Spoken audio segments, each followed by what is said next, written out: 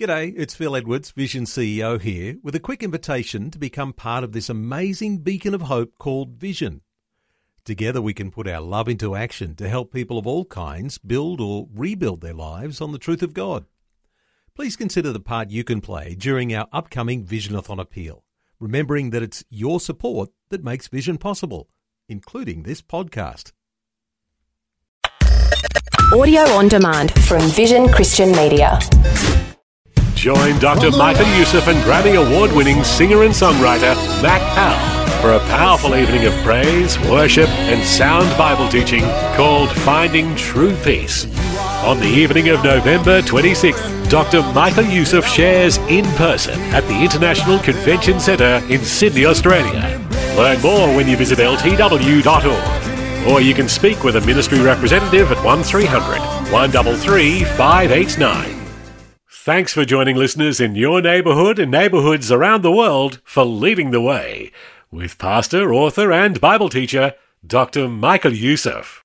On this episode of Leading the Way audio, Dr. Youssef guides you to the words of Jesus as he spoke to the faithful church in Ephesus.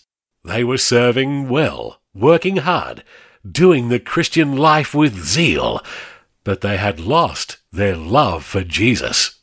Ouch. Today, a challenge straight from Jesus to never allow the challenges, trials, or even victories in life to lessen your love for Christ. Listen now as Dr. Youssef continues his audio series, Letters from Jesus. The first letter that our glorified Jesus, our glorified Lord sends, he sends to the church in the city of Ephesus.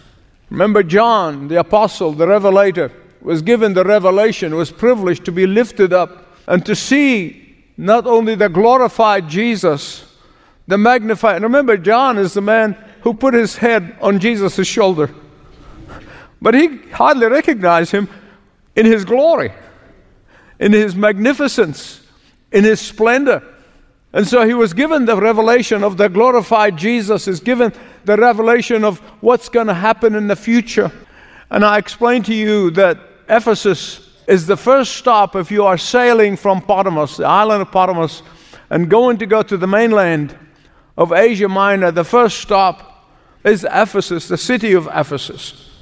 But there is other reason why. It's not just because it's the first stop. Ephesus was a very important city. That's why it got the first letter. Ephesus was the capital city of that region at the time. But more importantly, Ephesus was a free city. In fact, it was one of the very few cities in that all of these cities in Asia Minor was under the Roman occupation that did not have Roman soldiers in it. It was a free city. All the others had Roman soldiers in them controlling the cities, but not Ephesus. Not only that, but it was the center of pagan worship. It was the center of the god Artemis or Diana's worship, and which made it, of course, to be a very prosperous city, very powerful city, very influential city. It was a destination of all the pilgrims who were worshiping the god Artemis, and was a tourist destination. It had the most iconic temple for the gods Artemis or Diana, which considered to be one of the 7 wonders of the world at that time. And that is why the Apostle Paul himself, while he literally in Thessalonica, he spent 3 years in Ephesus. It probably the longest he's ever spent, other than in confinement in Rome, the longest he ever spent in one city. He was in Ephesus for 3 years. Why? Because of its strategic importance.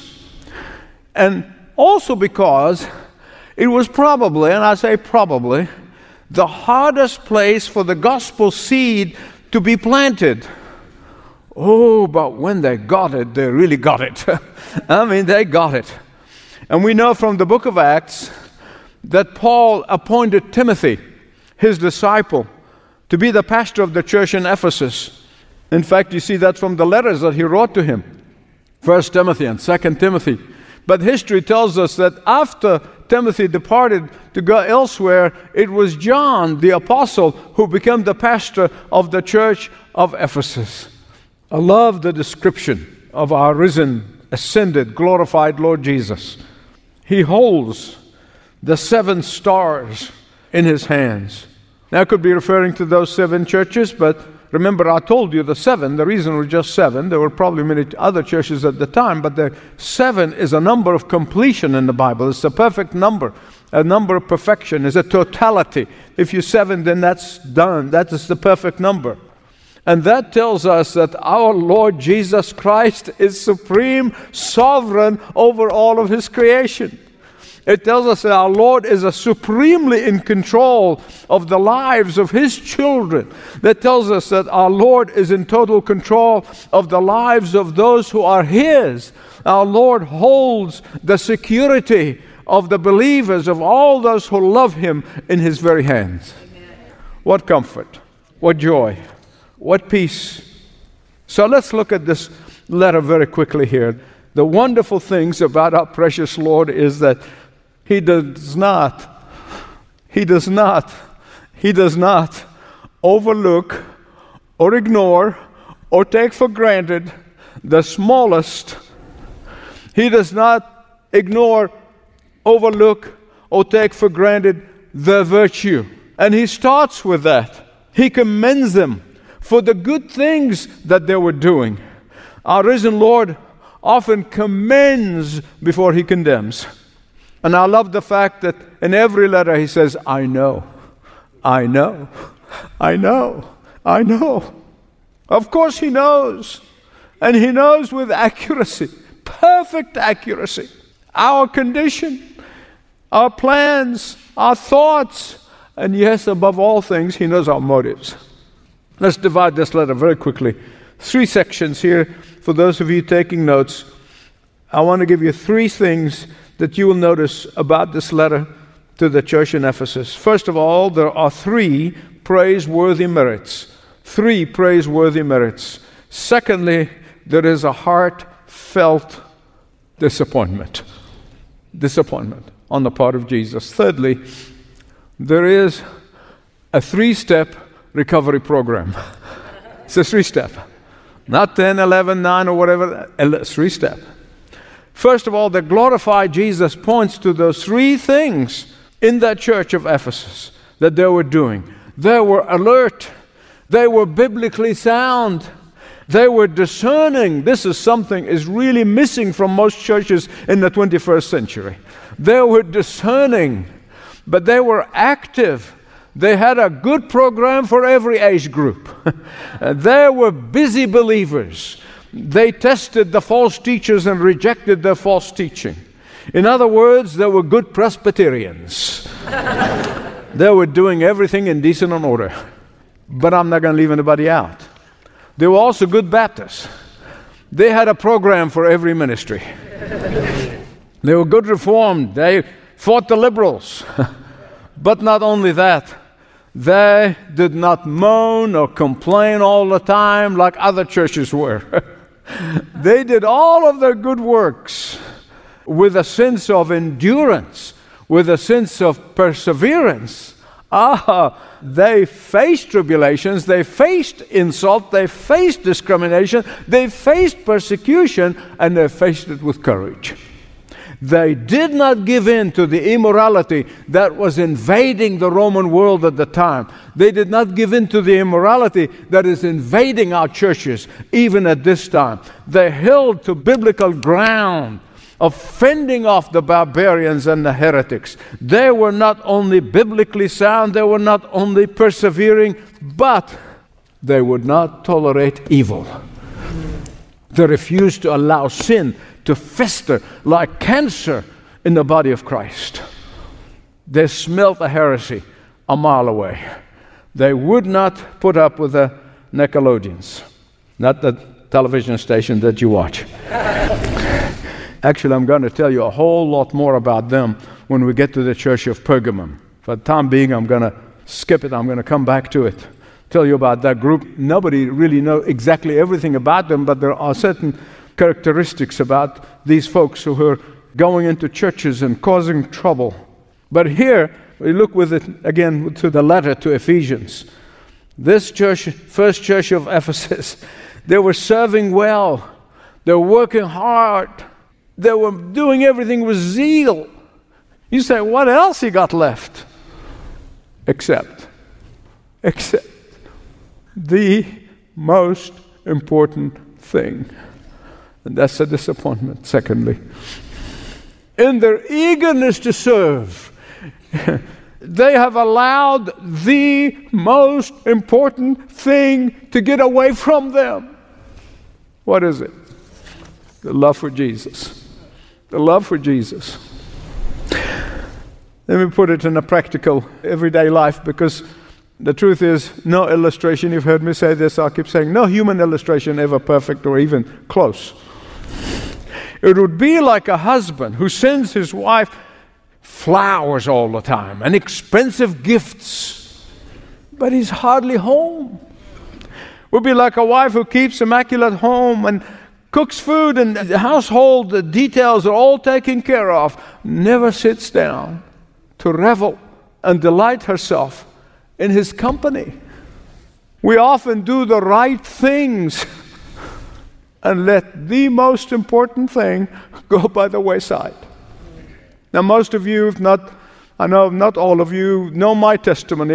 It's in books. I've written it out and talked about it, especially when I speak to pastors. There was a time in my ministry where I have placed the ministry, I have placed ministering above my love for Jesus.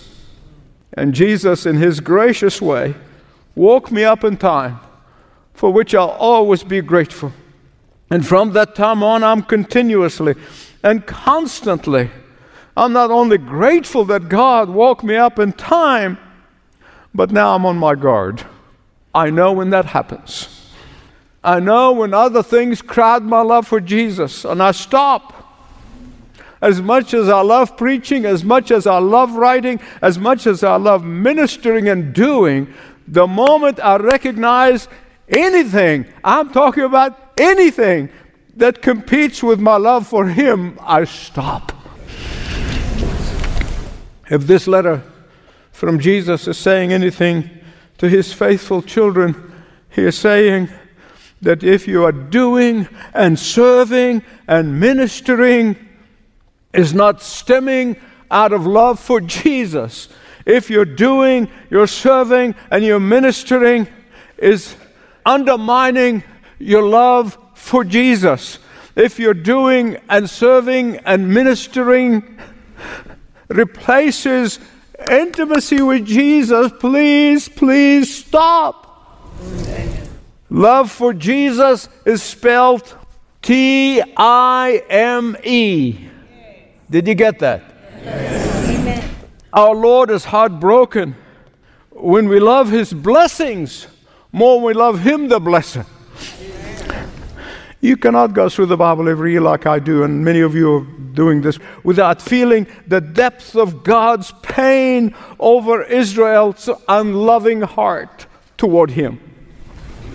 And in the same way, in the New Testament, our God is saying to the Ephesians, our Lord Jesus is saying to the Ephesians, I love all that you do for me, but you're leaving out the most important thing.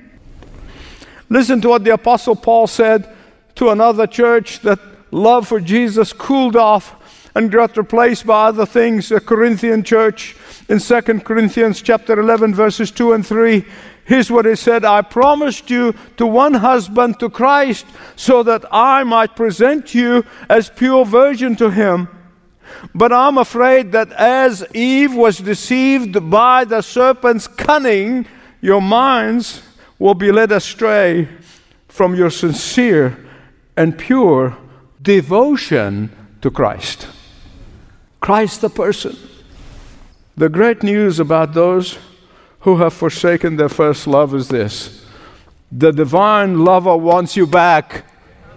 The divine lover is wooing you back. The divine lover longs for you to come back. Which brings me to the third thing that Jesus says to the church here. And He gives them the 3-step recovery program. Listen to me. I'm a grateful dude for that 3-step program. I've used it many times. Listen, this is the most marvelous, the most wonderful 3-step program. I am blessed by this 3-step program. Used it many times, and I testify to you, it is the greatest recovery program in the universe. Nothing like it. 3 R's. Recall, reverse, recapture. Recall, reverse, recapture. Can you say that with me? Recall, reverse, recapture. God bless you.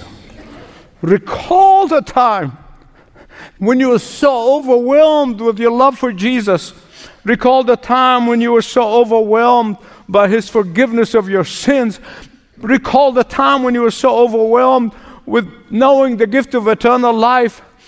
And when you were so overwhelmed, you loved Him with all of your heart, with all of your soul, and with all of your mind. I mean, you could not thank Him enough. You could not praise Him enough. You could not adore Him enough. You could not obey Him enough. You could not get enough of His Word into you by spending time with Him. Yes. Then recall, what caused the flame to die down? What caused that flame to die down? You know, sometimes the good things that cause the flame to die down, not always a bad thing, but sometimes a sin. What sin entered in? What person has come and replaced that love for Jesus? What blessing that distracted you from loving Jesus? What suffering and disappointment in life that caused you to cool your love toward Jesus? What illness that caused you to become so cold toward Jesus? What virus has caused you to live in fear instead of faith? What trials has distracted and taken your attention of loving Jesus? What or who stole your devotion? Only you can answer that. Only you can answer that. My beloved friends, I've tested this many times. The Scripture tells us that the place of failure is the place of recovery. If I lost my wallet over there, it's no use looking for it over here. The place of failure is the place of recovery. And that is why He said, repent, reverse course. Turn around, go back. Don't just feel remorse. Remorse won't help you one bit. Staying in remorse won't help you. In fact, it's the worst thing you can do to yourself. Turn around, get up, recapture the time when you used to love Jesus so much that you loved being in the presence of Jesus. Recapture the time when you used to love to worship and adore Him alone. Recapture the time when your love for Jesus occupied your thoughts and your desire and your longing. Am I preaching the truth? Yes. Why is this so important? Because what Jesus said next. Jesus said, if you persist, He's going to remove your lampstand. What is that?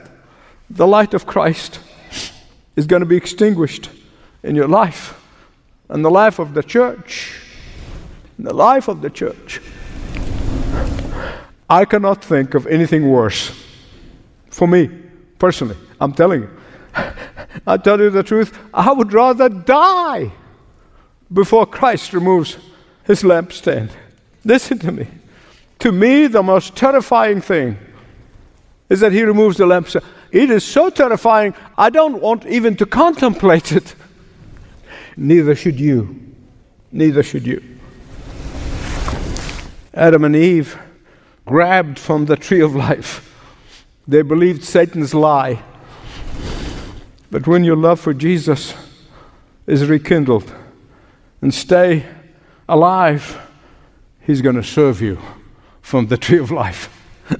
He's personally going to serve you from the tree of life. I want to tell you this as I conclude. In the 19th century, there was a very famous lecturer, some of you probably read about him, by the name of Wendell Phillips. Phillips was so deeply devoted and adoring to his invalid wife, Anne. At the close of his lecture one night in a town many miles away from his home in Boston, he wanted to go home that night, and Philip's friends and even those who were traveling with him said, please, don't attempt to go home tonight. Please spend the night, go in the morning. They said to him, the last train has left and you will have to hire some special transportation to the city. And furthermore, it is cold and sleeting outside. You will face several miles of rough riding before you get home. His reply was very simple, very simple. Ah, yes, but on the other end of those miles, I shall find my beloved Anne. Now, my beloved friends, listen to me. Loving Jesus will not only make life's journey easy and joyful, but also it will make your long journey by looking forward to seeing Him face to face a thing of excitement and joyful. Listen, I know, and you know, there are many problems on the journey. There are many difficulties in the journey. There are many challenges in the journey. There are many painful experiences in the journey. There are many heartaches in the journey. There are many trials in the journey. There are many hard bumps on the journey. But remember that at the end of the journey, you're going to see your beloved Jesus. Lord Jesus, it's so impossible to add to your own words, except I, for one, and on behalf of all those who are in agreement with me today, we come to you in repentance. Forgive us for allowing things and others to steal our devotion, to steal our love, to steal our desire to be in your presence, to adore you and worship you, to express our love for you back. Forgive us. And Holy Spirit, you're the only one who can truly renew us. Renew us. Renew us today. For Father, we know this is there's no secret, but if there is a secret, this is the secret to true Holy Spirit awakening. We repent and we turn to you. We recall and forsake and reverse. And we thank you for your loving heart, for your open arms that always says, come unto me, and I'll forgive you. With confidence in your promise, we say thank you in advance for what you're going to do. For we pray this in Jesus' name. And all of God's people said, praise the Lord.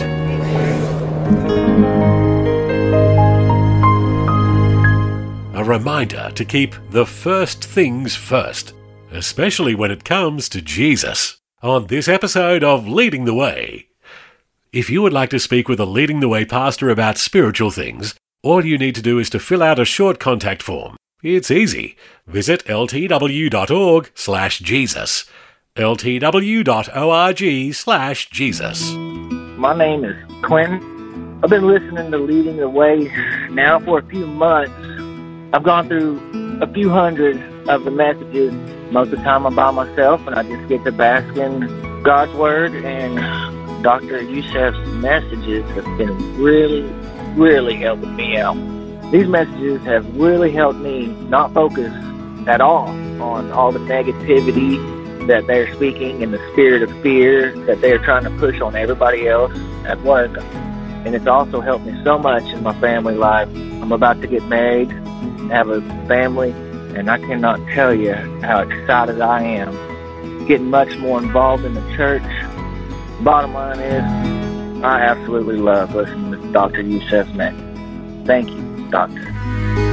If Leading the Way has impacted your life in a special way, Dr. Youssef would love to hear about it. Call our special testimony line at 1300 133 589. Follow the prompts and let us know your story. 1300 133 589. And learn more about Dr. Youssef and the worldwide impact of his ministry by visiting ltw.org. ltw.org. This program is furnished by Leading the Way with Dr. Michael Youssef. Connect via television, YouTube, Facebook, Twitter, and all of the social media networks. Learn more at ltw.org.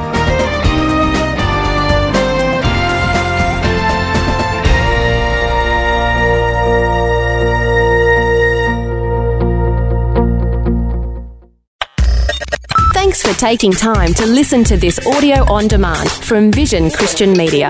To find out more about us, go to vision.org.au.